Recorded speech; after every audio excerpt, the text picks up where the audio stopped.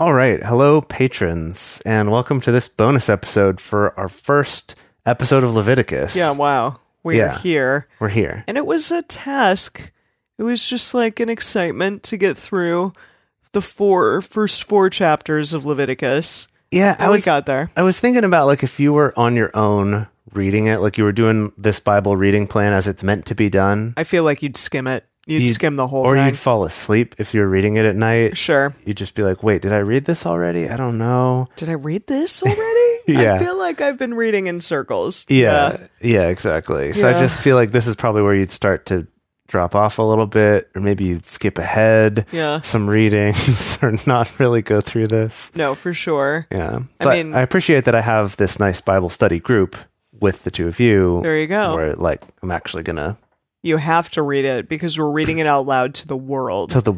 And I have to, like, pay attention to try to make sense of it. Yeah, that's true. Yeah. Because there were, like, slight nuances to most of them. Some of them were just, like, verbatim, the same thing over and over again, but then there were slight nuances to others. Yeah. So in this, we covered the burnt offering, the grain offering, the peace offering, and the sin offering. Okay. Which is a little bit unclear what they're for, except for the sin offering, which was kind of more clearly like, if you do something that God said not to do, here's what you have to do depending who's the one who did the thing, right? Yeah. But like the other ones, like the burnt offering and the grain offering and the peace offering, it's a little less clear, like, when those would be done. Yeah, no, You know for what sure. I mean? I don't know, like, with whom. I mean, maybe, like, if you're trying to look for peacefulness between you and another tribe, perhaps, like, you offer up this sacrificial lamb or whatever, so to speak. Right. Was it a lamb for peace? I don't remember. Yeah, me neither. Or if it was, maybe it was another one where you had the option. I think you had the option. Okay. Could either be like a goat or a lamb.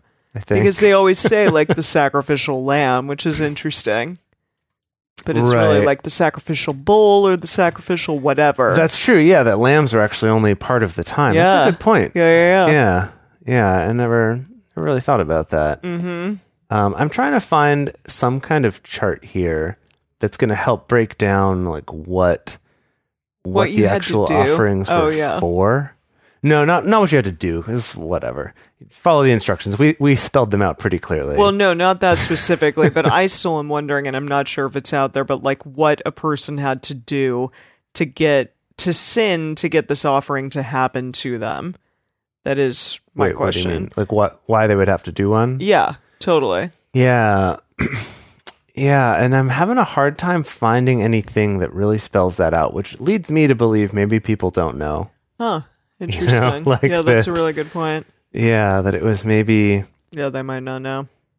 Yeah, that, like, maybe the burnt offerings were just something you did. Like, I'm reading, like, people saying, like, the burnt offering satisfied God's wrath against sin and made fellowship possible. And I'm like, yeah, but, like, then what's the sin offering for? Yeah.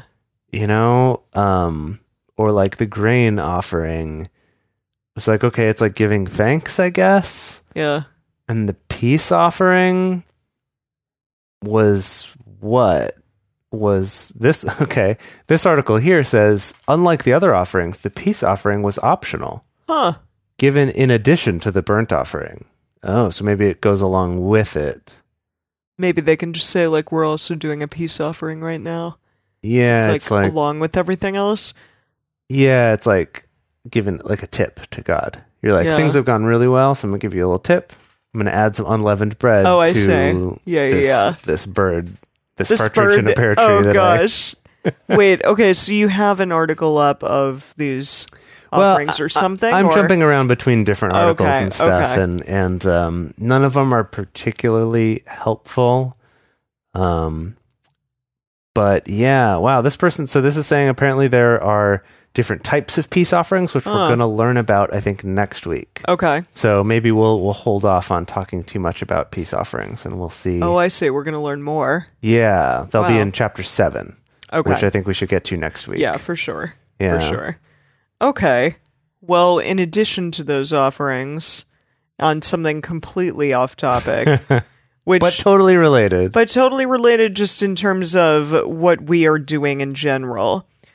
We came across a fun article on BibleStudyTools.com called Audio Bible Listening. Is it cheating? And this is interesting. Is it cheating? Yeah, is it cheating? Like, are you cheating the Bible by listening to it rather than, like, sitting down and reading it?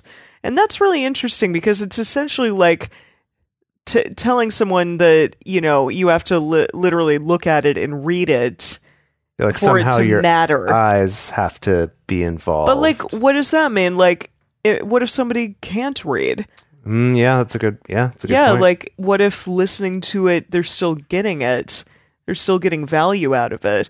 And I will say, our podcast, a person that I met over in China who is very religious, said that our podcast, like, helped get her motivated to read the Bible again. I have heard that from some people. Yeah, which is really exciting. Or a lot of people to read the Bible for the first time. Yeah, exactly. But by listening to the podcast. Yeah. So, but tell me though, what's the conclusion of this article? Is it saying, is it cheating or not? So it kind of like goes into it a little bit because definitely people like talk about how like you have to painstakingly read the Bible over and over again to remember things like verses verbatim, which I know, you know, at least in Dedeker's talked movies. about like sword drills. Yeah, of, I like, know. where you have to be able to like recite specific verses and things like that. Yeah, in movies and stuff that everyone's like John 3:16 or like Leviticus 5:12 or whatever. Right. Yeah, and but it is arguing that definitely some people will learn better by listening rather than reading, which I definitely feel like I'm one of those people. I mean, I do love reading, but I think that I have a very auditory memory. And so by being able to hear something rather than just like looking at it on a page, I feel like I internalize it and remember it much better. And the article is saying that that is the case. And also like just sitting down and like reading it, not a lot of people are doing that anymore with the Bible. Right. Yeah. So, well, I remember hearing about some studies a while ago about audiobooks just kind of more generally. And, you know, there's supposed to be a lot of benefits to reading. yeah. And I've heard from some of these studies that those benefits are still there listening to audiobooks. Oh, that's good to know. Yeah. I wonder why that is.